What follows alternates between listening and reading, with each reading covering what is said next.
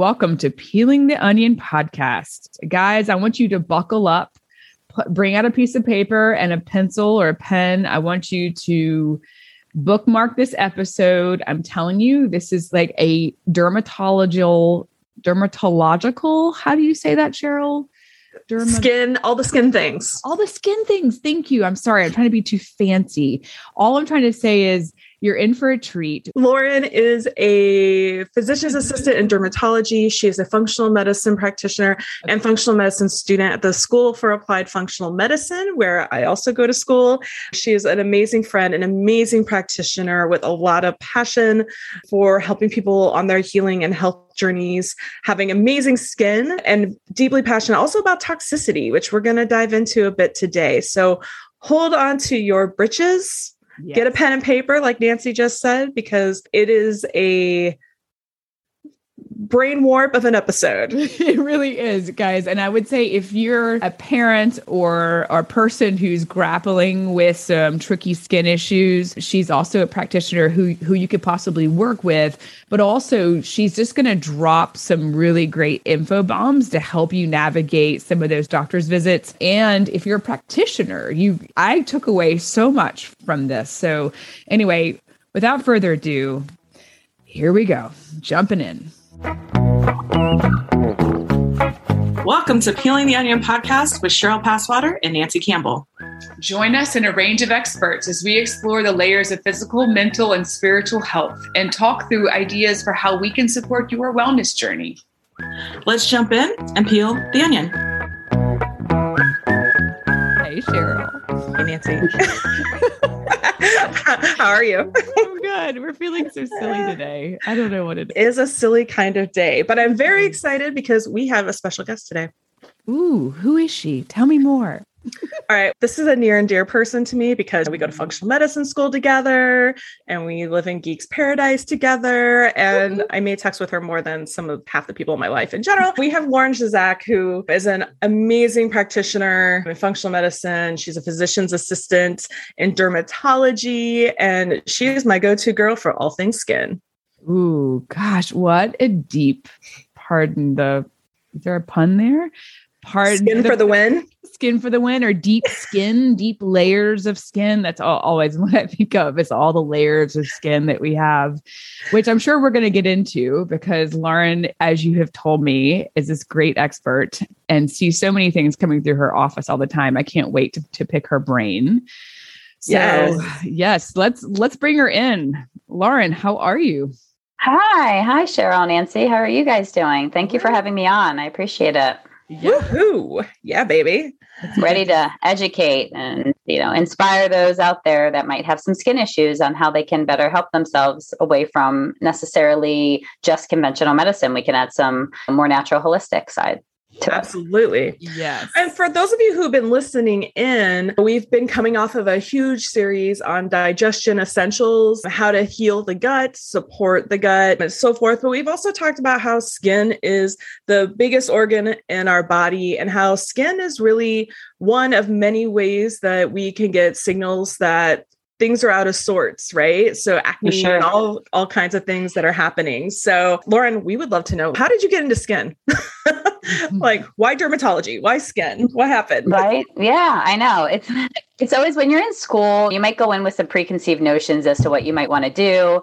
And then while you're going through, conventional medicine training, there might be something that piques your interest. And for me, skin was something at the time that wasn't really in vogue like it is now. I've been a PA for 17 years. And back then, skin was kind of looked at this creepy kind of, you're going to touch feet, or you're going to look at like weird rashes. And so when I was going through the training, I just found rashes fascinating because they really are a window into our internal, even on the conventional side, they are still considered a window in some instances. Autoimmune rashes, we know that there's inflammation going inside the body before I even ventured into the functional realm. So I was one of the few in the class that just thought that rashes were really neat to be able to be a detective. That's where I started my training. I really liked the technical aspect of surgery, and I also liked rashes. So dermatology was a perfect fit. I love that. I love rashes. They're fascinating. I've never put those words together, but I think it's lucky for us. Yeah, and I've never gotten grossed out by touching stuff. And in derm, certainly hands are all over everything. There's very few things that are contagious. Most people think that all rashes are contagious, and I'll touch someone and they'll just kind of feel like, oh, why are you touching me without gloves on? And we really do have to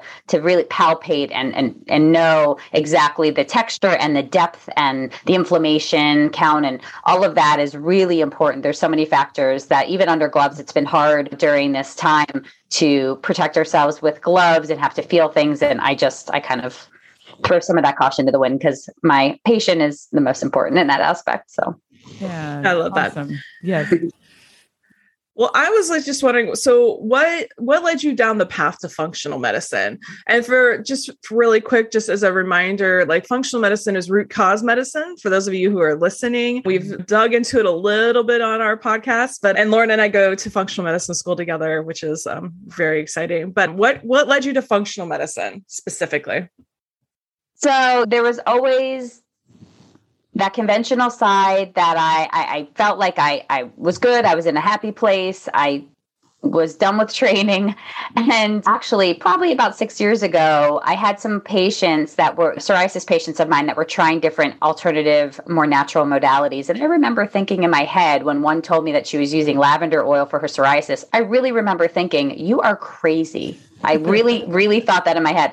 So look at me 6 years later. I know, kind of crazy how life, you just got to roll with it, right? You just got to take those twists and turns, and that's the way you're supposed to land. Actually, it starts off with my mom ended up being diagnosed when I was 16 with cancer. Now we just thought that our family just had bad luck. There's families that go through cancer issues. And that was the end of that. She ended up passing away when I was pregnant with my first son, but that wasn't even the trigger for me. It was when my father, a few years later, was actually diagnosed with cancer. So after having one parent, pass away, then you cling on to the other parent, and you're just really worried about becoming an orphan.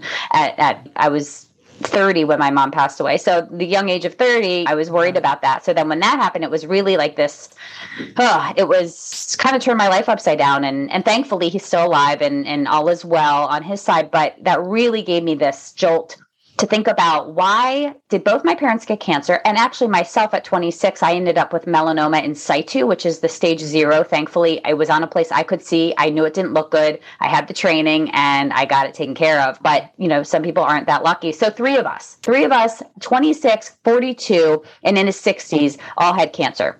Wow. That didn't sit well with me. On top of that, all of my patients were coming in when I was doing a medical history on them.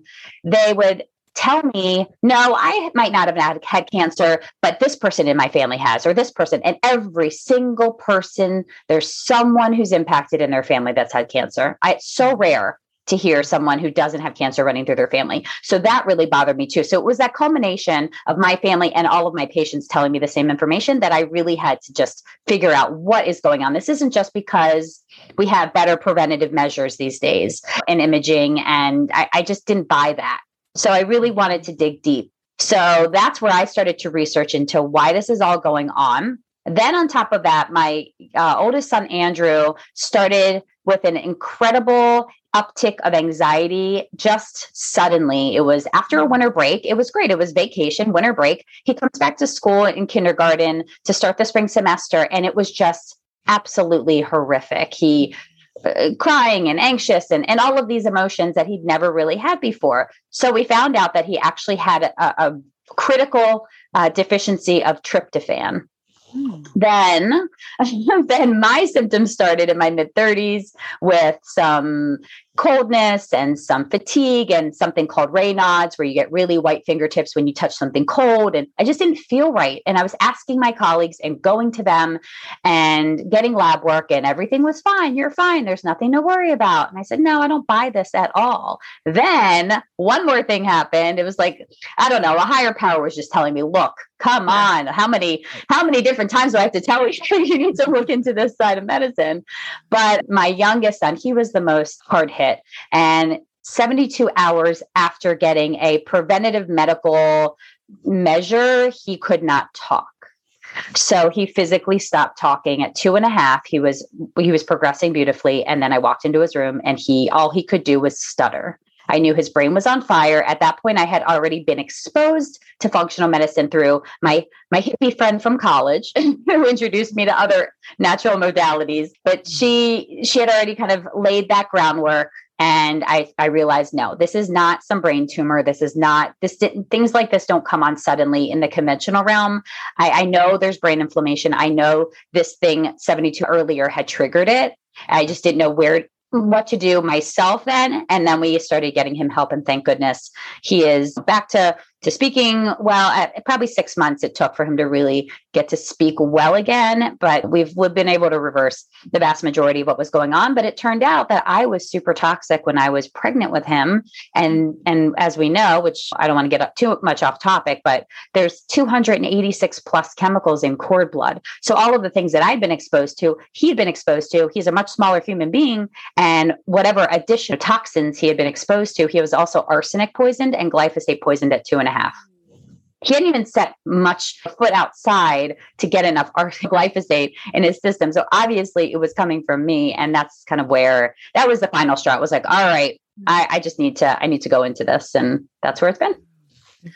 It's a great plug too, for those of you who are wanting to understand more about things like glyphosate. Dr. Stephanie Seneff, her book, Toxic Legacy, is a great place to start just for those of you who are wanting to sort of start digging into some of those things. And we see this commonly, like in our practices. Yeah. And you said you just came off of your gut series, and glyphosate is like an atom bomb to your gut. It really opens up that gate more so than a lot of other toxins. And I remember learning that from the practitioner that we went to when we found out that that's what he had as well, complicating things. Yeah. It's a powerful story though, for also just looking at all the signals and all the triggers and all the bells going off and like the pinball machine of ding, ding, ding, ding, ding, ding. Hey, Lauren, by the way, these are all big red flags. And something that we really try to reiterate here on this podcast is that we are all different. Our bodies are all exposed differently from the time of conception, right? To our absolutely. In conventional medicine, we always pride ourselves on looking at the most recent and the most scientifically backed studies. And they have to have these large sample sizes, hundreds, thousands of people in these registries. And that's where our valid conclusions come from. Well, guess what? It's really incredible as a conventional practitioner initially to then hear, wait a minute, you look at functional medicine and yes, there are studies, but you cannot, it's not the same. Everyone is that sample size of one. We truly are. We didn't all grow up in the same household with the same childhood, with the same influences, with the same exact chemicals around us, farmland or urban settings. We all grew up in a different way and we all processed our emotions differently. So when you look at this sample size of people, it doesn't even make sense because everyone's being impacted. And all of these toxins too, when they do some of these studies, if we're talking about toxins, they're doing them in isolation. We don't live in isolation. We don't just get hit from one chemical at a time. Right. So a lot of this seems pretty invalid to me, which is crazy to say after my training. Well, and it's really critical that we all recognize that all of these things are trauma in the body. And hopefully we're going to do some episodes on trauma and down the road and down the line. But that trauma looks a lot of different ways. We often think as trauma as like somebody passed away, or trauma is, and we don't think about getting poisoned by toxicity as a trauma in the body. So, that might be something that's hard for people to hear or to kind of wrap their head around. So I was 16 weeks pregnant with my oldest son when my mom passed away. Incredibly traumatic experience. So he brought some of that in. So his toxic level could be, yes, it could be chemical toxins, but it could be my emotional toxicity at the time. And then there's also generational stuff. My background, think of the things that have happened to my ancestors. There is a lot of that we pass forward in our DNA. So again, that's not skin, but it's important to know that. Well, it's important, and all these things impact the gut, and what happens in the gut does not stay in the gut. And so leaky gut, leaky skin, leaky sinuses, leaky brain, leaky everything becomes leaky, which skin is a big part of that because it is our biggest organ. So, what are some of the main things that you see that are happening with our skin and the gut and so forth? So, I mean, it's what you said exactly, the gut skin axis. So the gut microbiome in a lot of inflammatory conditions influence the skin via release of these metabolites and other factors. So yes, there's absolutely a gut skin connection. There is the microbiome, and we think of the microbiome just being related to gut, but the skin has its own microbiome, as well as other mucous membranes have their own microbiome. So really important to remember that. And that's why it's great to see that products are coming out now, moisturizers and just more treatment types of products that have probiotics in them to apply directly to the skin, because we know there are certain bacteria that are prevalent on the skin, like Corynebacterium, Cutibacterium, which used to be called Propionibacterium. So we used to be very mindful of like acne and what bacteria was at a prevalence in those that had more inflammatory acne, which was called P. acnes, which is that Propionibacterium. Now we call it Cutibacterium. So, and Staphylococcus, Staph aureus is the most common, but Staphylococcus as a species. So those three are what dominate our healthy microbiome. But when we have other influences, there's other ones that we could talk about later. And that's why we need to have certain bacteria, probiotics like lactobacillus and bifidobacter that are put back on the skin to help kind of calm it down. Yeah, I think this is a really important point, actually. I can harken back to me being a teenager, trying my damnedest to sterilize the hell out of my face. You know what I mean? The whole idea that like, I'm going to strip all the oils and I need to dry this out. And the only solution is like whatever bugs and bacteria and dirt, it's just dirty. The whole thing is dirty. And that's what's causing all my pimples and my neuroses around how I looked. And especially during my peak hormonal times, as I was starting my menses and getting through the process of puberty. But man, it's so good. It's such a relief. And I think such a valuable asset to our youth and folks who are struggling with acne to have this conversation. So what you're saying, Lauren, is that we don't need to sterilize the face. That would be the worst thing that we could do, or harmful to the natural dynamics of what we're doing. And I mean, if there's some overgrowth, then we want to control that. But we certainly don't want to strip, because that just causes a whole other host of issues for sure. Removing that oil just makes, I think of it as shingles on a roof. When I talk to my patients and clients, shingles on a roof. And when the shingles open up, so like think about the little skin cells being the shingles. So when they open up, that's when there is a risk for the leakiness or the rain to come in the roof, or the bacteria to come in, or the fungus to come into the skin. And that's what causes things like cellulitis and those types of more deeper skin infections. So that's just a way that I try to explain to them. I love that analogy. This past week, our episode actually on the microbiome just came out. And so we talk about this, and I actually talk about even things like hand sanitizer. And I'm like, you could pour all the hand sanitizer in the world on everything, but ultimately the microbes will still win, but it does strip everything good and bad on your skin. And it's like, take it and throw it in the trash. It's not helping you, There's so many other alternatives and better antibacterials if you're concerned about that. But I love using an essential oil blend, cinnamon, clove, eucalyptus, rosemary, lemon. And I use that with witch hazel and a little bit of isopropyl alcohol and distilled water. And that is when I'm not in my medical office, then that's what I use on my hands. So, Nice. I crack a probiotic pill in some water with a little pinch of sugar, and I drop that on my hands. Great. The microbes awesome. Right back in. That's right, Miss Fermenter. Yeah. She's the one that's got all this. Right. So I mean, exactly. And that's where these probiotic infused topical medications out. That's a lot of people are just cracking open certain like spore-based probiotics or like I said, the lactobacillus bifidobacterium combo, and just putting that in and mixing it in with moisturizer or water and really helping to soothe the skin that way. So let's talk about the 6 different ways and causes of imperfect skin. So how our skin can kind of go awry and just, awesome. I don't want to say betray us in any way, because it's not, it's telling us there's something there. It's cluing us into something being an issue, right? Yeah. We'll say it that way. So first is inflammation. There can be skin inflammation and there can be gut inflammation. Skin triggers, UV radiation, allergens, irritating soaps and cosmetics. The gut triggers can be fungus, viruses, parasites, bacteria, histamines, toxins, food allergens, and food sensitivities or intolerances, which you guys I'm sure have talked about, but there's a big difference between allergens and sensitivities. Allergens, you'll get to test in conventional medicine. Sensitivities and intolerances, we don't have that possibility in conventional medicine. That's where you'd have to go the functional realm.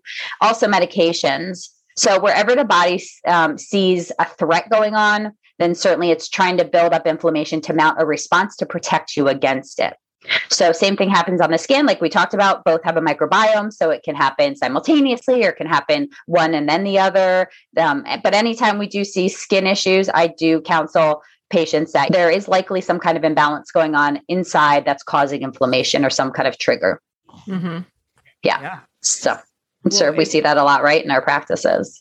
Yeah. Yes. And in fact, it's such a big leap for most people. I think we don't understand. And this is going back to my teenage, brain and also the view of like what advertising and what ads were trying to tell me is like, if I buy these products, because it's all just topical.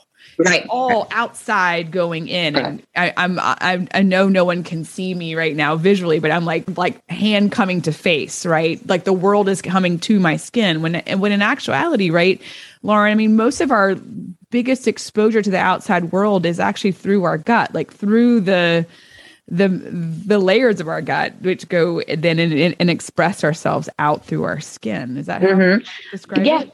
Yes, but at the same time, we actually have more protection when we ingest something and when we inhale something. We have more protection through the filter mechanisms of our lungs and of our actual gut than we do from our skin. So we've been taught, and it was huge. It was a huge eye opener for me because I used to say the skin's a barrier. You have to use this to protect the barrier. Well, guess what? It's not a barrier. It's actually a sponge. Right. So our skin is a giant mouth, and anything that we put on our skin is going to directly go into our bloodstream. There is no filter. There is no way to actually filter out things in the same way as you would think, oh, by eating it and by inhaling it, it would be worse off for me. But putting something on your skin is so much worse off if it's something that could be detrimental and have chemicals in it that we don't want, which is a whole nother topic. I'm very passionate about toxicity. Yes. Because of what we've gone through. But you have to look up, you have to go on EWG.org and you have to look up the most,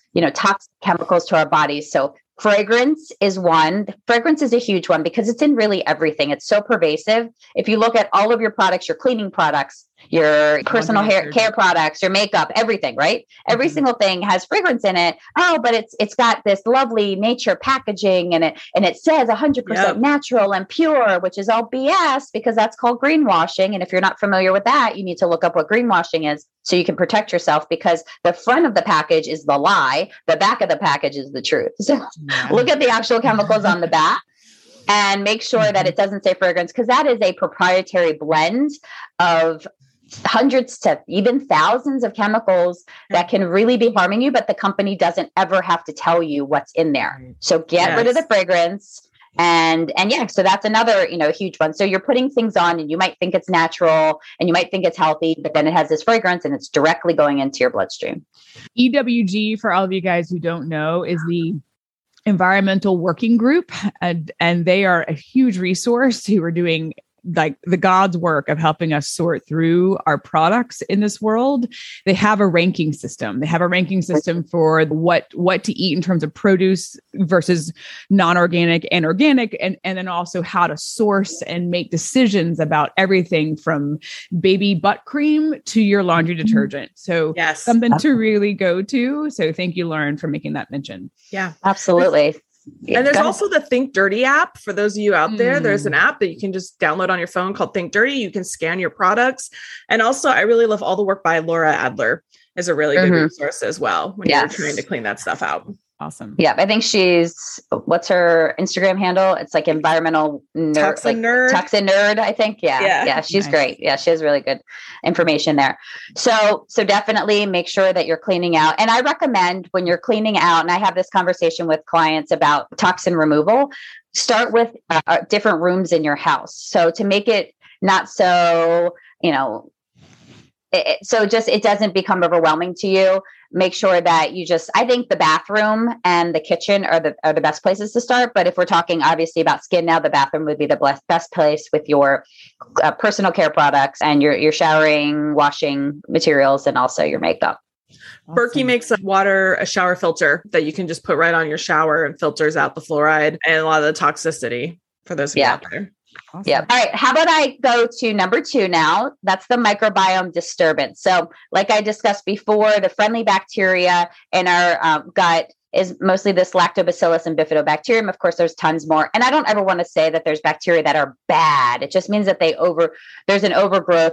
There's a phrase kind of coined by our educator, the bullies on the playground, which I love, because just think about those that are making more of an impact, maybe in a negative way, maybe bullying all the other little bacteria. But really, there's so much going on. It's this whole other world it's like a sci-fi movie, what's going on in our gut and in our immune system. So we really need to just make sure that we have that friendly bacteria that's crowding out the peacemakers. We have them on the playground telling the bullies to just chill out, right? So the bacteria, the yeast, and the viruses, we just want to keep them in balance. Our bodies are meant to be in balance. They always want to be there, this homeostasis that it always wants to achieve. So it does want to get there, but exposures to toxins, medications, stress, alcohol, gluten, infections, those are all things that can negatively impact the microbiome as a whole. So we just really need to bring those down and maybe bring them back in on like a 90-10 rule. So that 10% that you're going out and having fun and being carefree and eating pizza and doing those things and drinking beer, fine. But the vast majority of the time, you really need to just make sure that you're limiting your exposures. Yeah. The third one. Yep. Go ahead. No, I just amen, sister. Keep going. The third one is oxidative damage, and that can be external from the UV rays, which generates free radicals. And when the free radicals exceed the skin's amount of natural antioxidant support, because we all do have a level of antioxidants in our skin, in our gut, but when it exceeds that, then that's when the damage occurs. So we think about with our skin, we think about premature aging and sunburns and inflammation and skin cancer. So that's when we don't have enough antioxidants to quench those free radicals that are kind of out there spinning on their own, not coupled with that antioxidant. Aging itself is an oxidative stress, and it's because we lose our innate skin and internal antioxidant protection while we age, which can lead to dryness of skin, loss of collagen, elasticity, and the development of those finer wrinkles, finer and deeper wrinkles at times. So the internal oxidative damage that happens, again, is from toxins, but also dietary choices. And that can lead us down the chronic disease path. So again, I know you guys talked about gut before, but really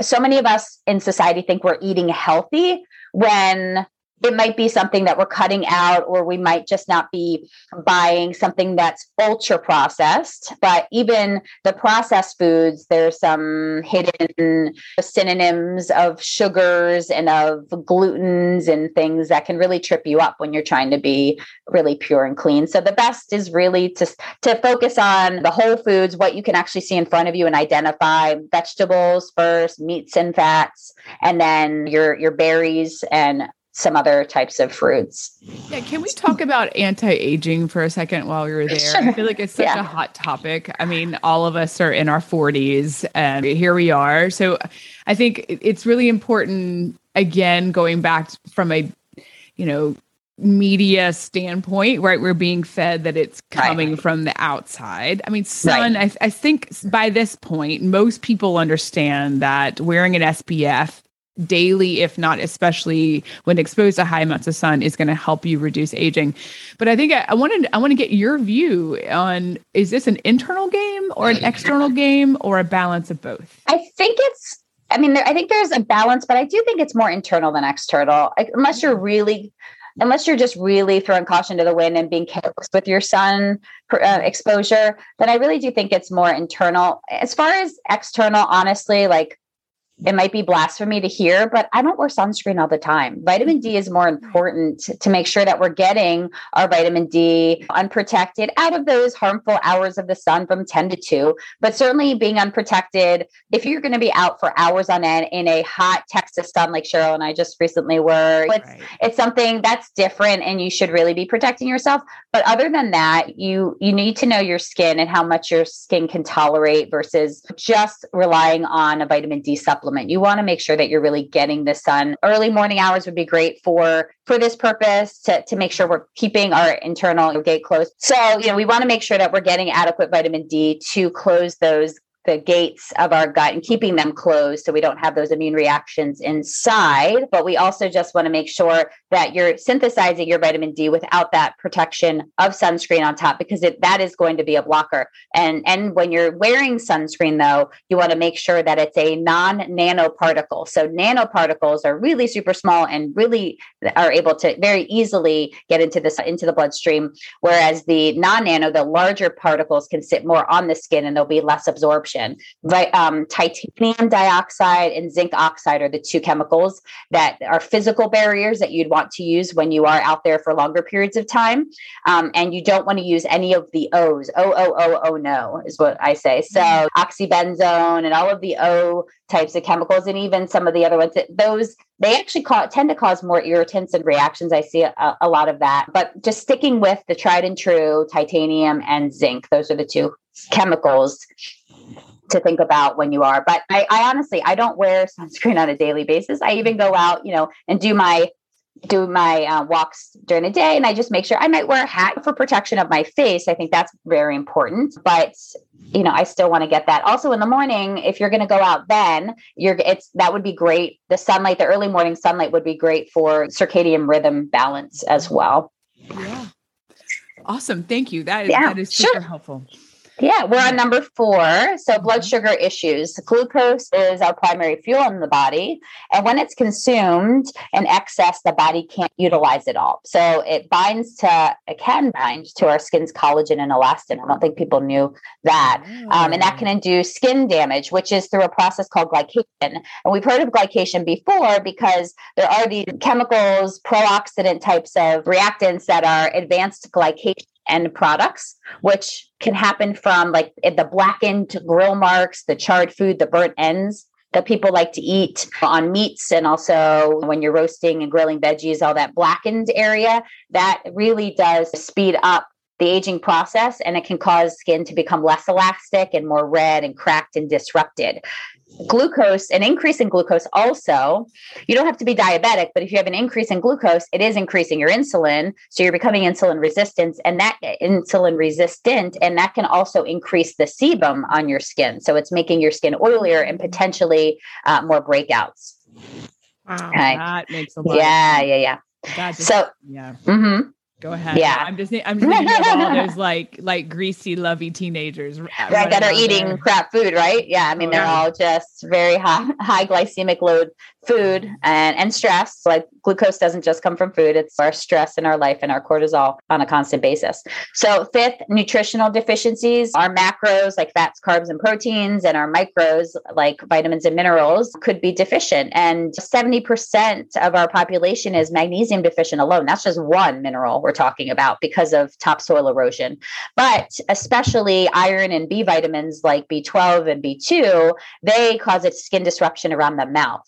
So whenever I see someone that has an issue with cracks around their mouth or having blisters or just irritation, it could be an allergic contact dermatitis to their toothpaste, most likely. There are chemicals in conventional toothpaste, cinnamates that we call them, that could be an allergen there, but it can also be one of these B vitamins that they're deficient in. And in conventional medicine, when we're going to test for that, we're going to test a serum B12 or a serum riboflavin, which is going to tell us how much of that B vitamin is in the pool. I talk about it as inner tubes and a swimming pool. So the swimming pool is the plasma. It's the external fluid that our cells are swimming around with. And the red blood cells are the inner tube. Like, think about it. They do actually look like an inner tube if you're sitting in one. So that's how I explain it to my patients and clients, that we need to look at the red blood cell actual marker. So we need to make sure that we're seeing what's getting into the cell, not just what's out into the little pool. Vitamin A, zinc, and essential fatty acids like our omegas. If we're deficient in those, that's what can lead to that keratosis pilaris or chicken skin. And that is really, really prevalent. And that tends to be on the upper arms, the backs of the upper arms. That's the most common. It can be on the face. I see it sometimes on like the lower cheeks of kids, especially. But I also see those that have this keratosis pilaris tend to be more sensitive skinned, and they tend to have allergies and they have eczema. So that's exactly telling us that they're going down that hypervigilant immune system path. So they're having these maybe nutrient deficiencies that has started this progression for them. The other thing is essential fatty acids like omegas. Certainly, if we're not hydrated with water, but we're also not, our skin cells aren't lubricated and they're not hydrated, then chronically dry skin and dandruff can take place. So that's those can occur, and that's where we see skin findings from those nutrient deficiencies. Lastly, is the hormonal imbalances. And our hormones are derived from amino acids, cholesterol, and phospholipids that are in our cell layer, our outer cell layer. And biochemical messengers, they are biochemical messengers that are used to allow the endocrine system to speak to other parts of our body. Like they're the messengers there within themselves and also through other parts of the body. Imbalances, especially in the adrenal hormones like DHEA and cortisol, thyroid, melatonin, and our sex hormones, we know them as estrogen, progesterone, testosterone. They really can make an impact on the skin. If we're seeing just those, they're off, that's going to potentially cause those downstream impacts on the skin from the gut barrier being off. The skin barrier will be off. So melatonin and DHEA are actually in the skin, and they play a protective role. So yeah, they've been found in the skin, which is pretty cool to know. Like we're sequencing our genome. It's kind of like finding out exactly what our skin is made up of. And I really love what I just mentioned there, the 6 actual phases here. I took a lot of my information and my training from Dr. Trevor Cates. She's a naturopath and she's specialized in skin. And I love her material. It's really great. It's easy for our clients to digest, for us to kind of wrap our head around some different principles. And she has a book called Clear Skin from Within. So that's something that people can look into as well. Thank you for that. That is sure. just like a slice of supercharged info. Thank you so much. I learned a lot just in a matter of 5 minutes. So thank you. Yeah. So we're dying to know, you've spilled a lot of beans about some very common things that you see in the office that come through the door. And so can you, we want to, I think eczema, psoriasis are some of the most common and frustrating to treat from our kids to us, and even like adult onset. So if you could address, can you talk about like kid skin, like helping kids with the psoriasis, eczema dynamic, and then maybe thinking about adults and adult onset of some of these conditions? I'd love to kind of differentiate. It may not be any different, but there really isn't much in the way of a difference. It's just kind of with eczema, there can be, depending if you're looking at your family lineage, there's definitely a genetic component to that. But we know that with genetics, it doesn't have to play as much of a role as we've been told that it does. There's epigenetics, which is turning off and on these switches. So from your lifestyle choices, including your diet, heavily related to skin issues, if you're doing the right thing, then you're going to turn off a lot of these genes. And a huge one with acne, psoriasis, eczema, dairy becomes a big concern. And I know we've been told that milk does your body good. And it was something that was so hard for me to wrap my head around when I was told by my hippie friend from college that she's like, why don't you start to limit when I was telling her about what was going on with our kids, why don't you start to limit the milk and maybe replace it with other non-milks, which, is a better choice. And I just didn't understand that until I looked into it more. And it really is. Dairy is a huge, inflammatory vehicle for skin conditions. And I find that there was actually a dermatologist at Dartmouth that spent his entire career on the correlation between acne and dairy.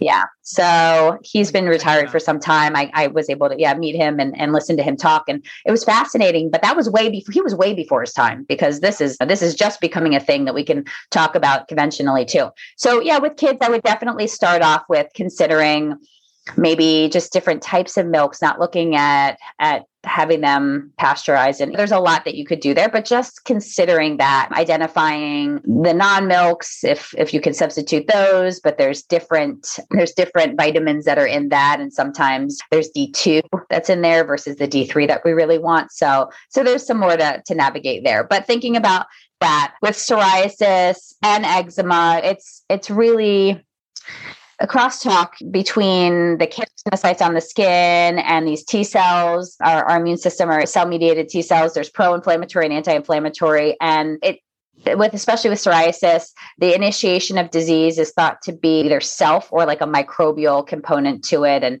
the inflammation cascade is from several different interleukins within the immune system, also this TNF alpha. So if you've heard of like the biologics that are being discussed and advertised, like Humira is a TNF alpha inhibitor, and so is Enbrel. Those are the first ones that came out. So it's basically trying to turn off those inflammatory, responses in the immune system. So, which, I get, there's a place for them for sure. I have patients that are devastated by this condition, but if we could do a combination approach of an integration of these lifestyle choices and really bringing down the stress levels and bringing down the inflammatory foods and the heavily processed foods and taking out the really toxic oils that are just so toxic laden that we all think about, that everything's been cooked in. Certainly when you go out to eat, they're cooked in these things, and just getting down to the simplicity of coconut oil, which is anti-inflammatory, avocado oil. Those are two that you can cook at with really high heat instead of using these others. And then also olive oil. If you could just use those three, that alone will massively impact the skin, just with its hydration, but also with decreasing the burden of disease that's going on. But we do see quite a bit of difference in the bacteria and the microbiome of the skin when we talk about these different conditions. So like with psoriasis in particular, there's an increase in Bacteroides. And what's so cool is we can see through stool testing that we do on the functional realm, we can see and qualify and quantify what is going on, what we see colonized. So we see this Bacteroides go up. We also see the Firmicutes and some other types of bacteria that will go down. With atopic dermatitis, we might see that E. coli and Shigella could go up. We also see Clostridium, certain strands of that could. So it's really cool they've been able to, in recent years, we're seeing, and there's more studies like constantly coming out, because it's just such a hot topic right now. And we really want to get this nailed down, where what bacteria are causing the overgrowths that are causing the disease or dis-ease, and how can we use certain topicals and use certain probiotics to calm that down and bring things back into balance. Acne has a little bit different of a composition too. They're seeing a lower incidences of bifidobacterium, which is what we talked about before, and lactobacillus, as well as Firmicutes, but also there's an increase in proteobacteria and Bacteroides. So yeah, lots of things that we can do on the functional side to really look at it and say, you might be dealing with this now, or if we don't fix things, you might be at risk for dealing with these certain conditions. Wow. It's sort of amazing, because what it reminds me of, and I was sitting here thinking about it, and I'm like, we're all like the children of the 80s, like all three of us. Oh yeah. And it's like, and if you think about it, I'm like, wow, Stridex wipes, the D-Dogs and the Ho-Hos and all the junk food and vegetable oil. St. Ives apricot scrub. I think we all use that. Yeah. Neutrogena, right? Neutrogena, like all the, yeah. I mean, all the things. Was huge. Accutane, like how many of our girlfriends were, or even boys, like that were doing Accutane. Like when you start kind of pulling all these things together, and I'm like, oh my gosh, the low fat fad. Yeah. We need fat for our skin and our brains. Right. That was in my house. Yeah, for sure. We were margarine. We had a bucket of you could never have butter. Yeah, no. Exactly. You can never have butter. Absolutely. That was like the devil. I remember my mom was always on either Nutrisystems or Weight Watchers, or there was always something that she was dealing with, which is a whole other issue, which, that kind of thing then trickles down a little bit. So watch what your kids are watching you do, honestly. Yeah. I was also going to say that we were also the generation of having a lot of menstrual issues that were being resolved with early prescription of birth Midol. Well, yeah, Midol and birth control and Advil. Yeah, totally. Those are big. I mean, I was on a regimen of Advil for a long time, and then on birth control at the age of 16. So that's we're talking about. Exactly. We're talking about there. Those are holes in our gut that potentially could have been made by the NSAIDs, the Advil and the Midol, but also the birth control, which depletes a lot of different vitamins, especially B6, which is so crucial for so many enzymes. But the one other condition I wanted to make sure we brought up, which isn't one that is really discussed heavily. It's kind of, I wouldn't say it's hidden. Well, it is physically, it's hidden. It's called hidradenitis suppurativa.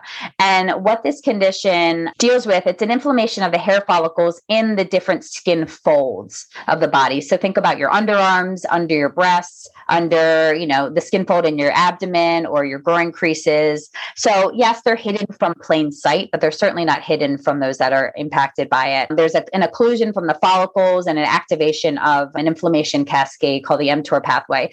And there's boils that happen, there's cysts, they can drain, they can scar. I mean, it's just, I remember from when I started as an early derm PA, looking at this condition, thinking, how am I going to help these patients with what I had? But also I felt like I needed to do more. I just really wanted to impact them in a way that I just didn't feel like we had a great option in conventional medicine.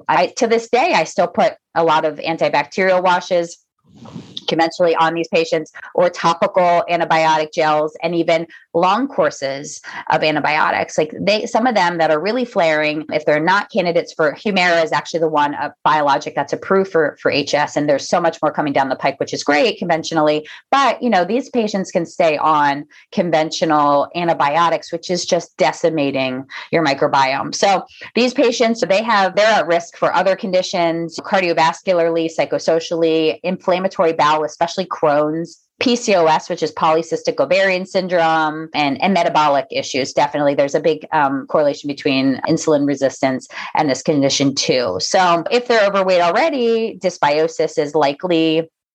There's the skin changes that happen, staph and Prevotella and other species. And it's interesting if you look at like a stool test, like we do in the functional side, if you're looking at, there's the Saccharomyces cerevisiae, if you see that, then there's a big predictor that removing yeast can be very helpful for them.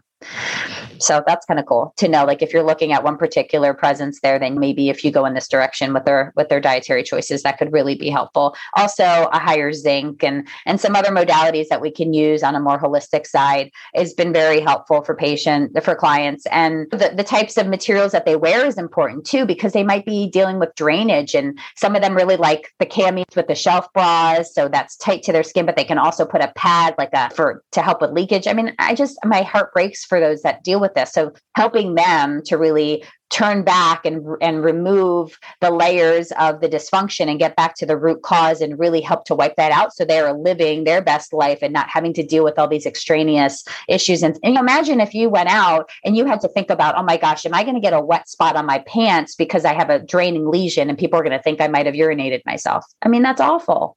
So that's really where my passion lies. Wow. Helping others.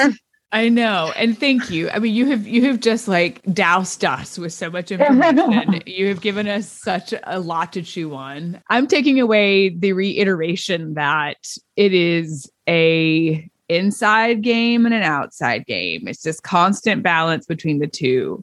At its core, though, we have to remember that the skin is a sponge, and that we have a lot more barriers internally than we do externally. And that is huge. That is huge when I think about my 5-year-old.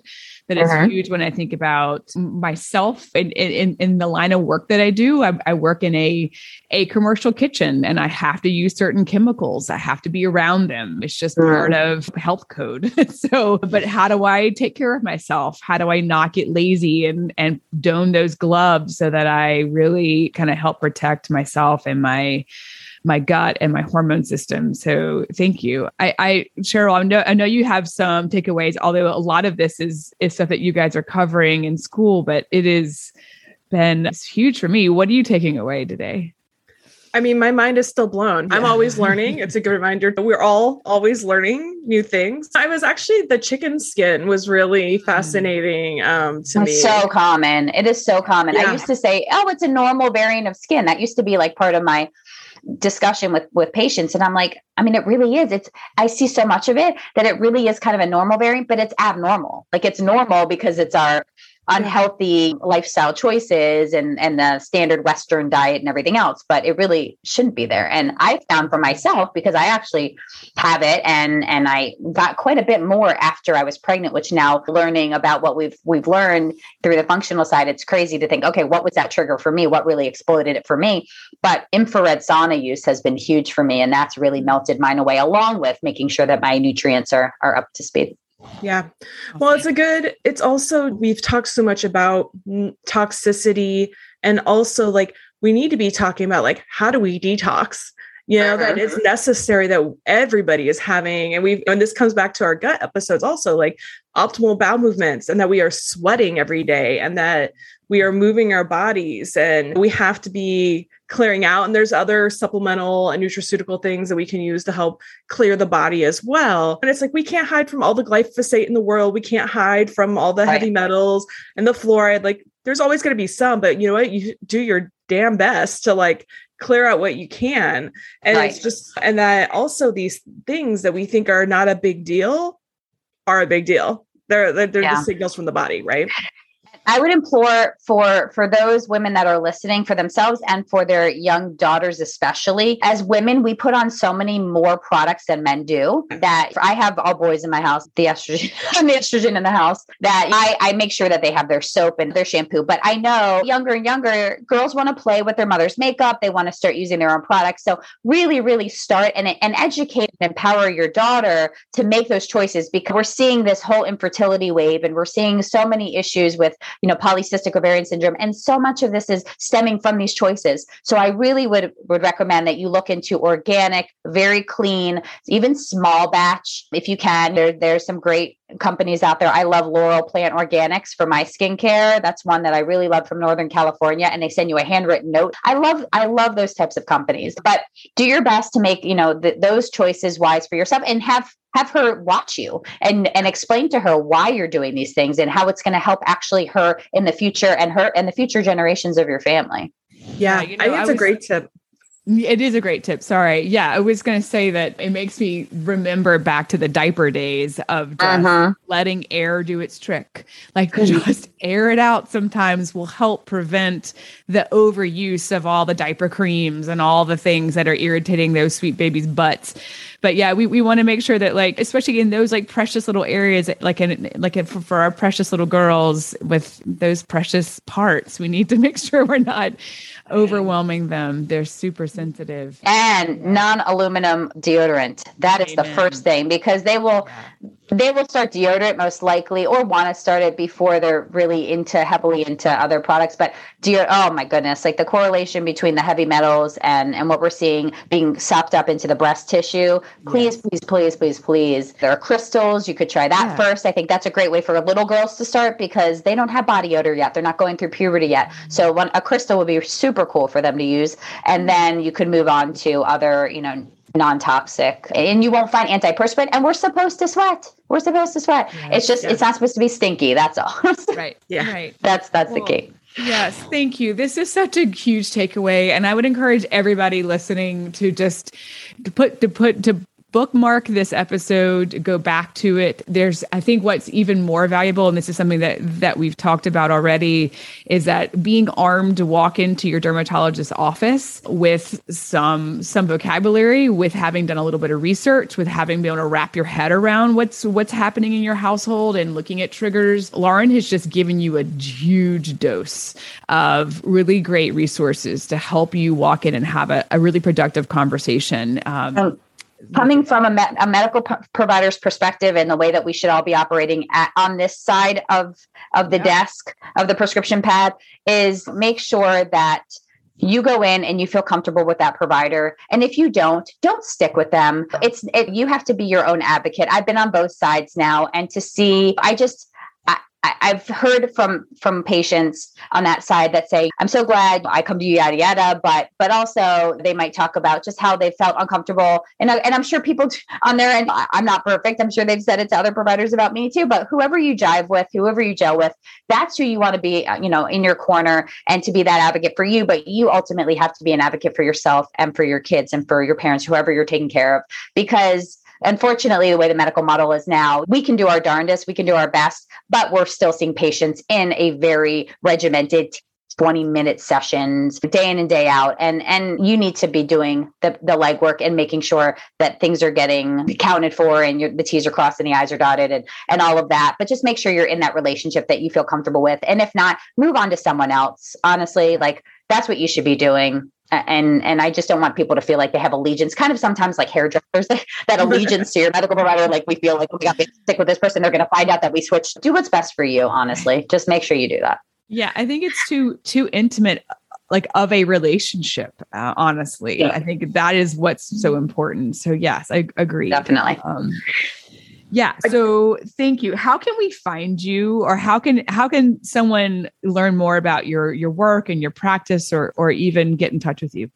Definitely. So I do work for a medical system, and everything I've talked about is not the views of theirs. It's only of mine alone. But you can find me personally on the web at www.laurenzajac.com. It's Zajac. So laurenzajac.com/coaching is an opportunity. If you go to that side of my site, that's an opportunity to have anyone listening a free 15-minute kind of curiosity call to see how I can help you personally, so you can learn more about what I do, helping those with skin conditions. I'm here for you guys. I love doing this work. It's really why I went into medicine. Those of us that go conventionally truly help people. We have that altruistic side of us. We want to be those healers.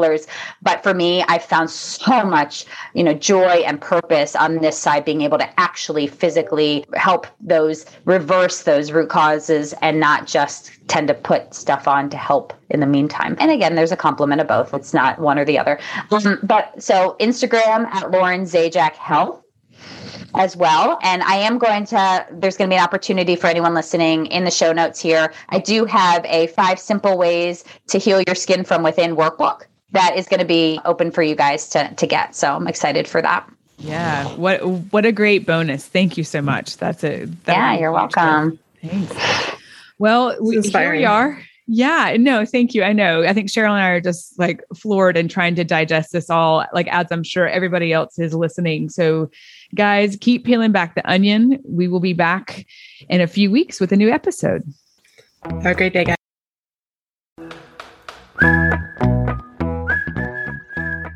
You have just finished another episode of Peeling the Onion podcast. Music is by Greg DiGesu. You can also stay in touch with us over Instagram at Peeling the Onion Podcast and on our website at peelingtheonionpodcast.com. We would love to receive your feedback on Apple Podcasts and YouTube. Keep peeling back the onion.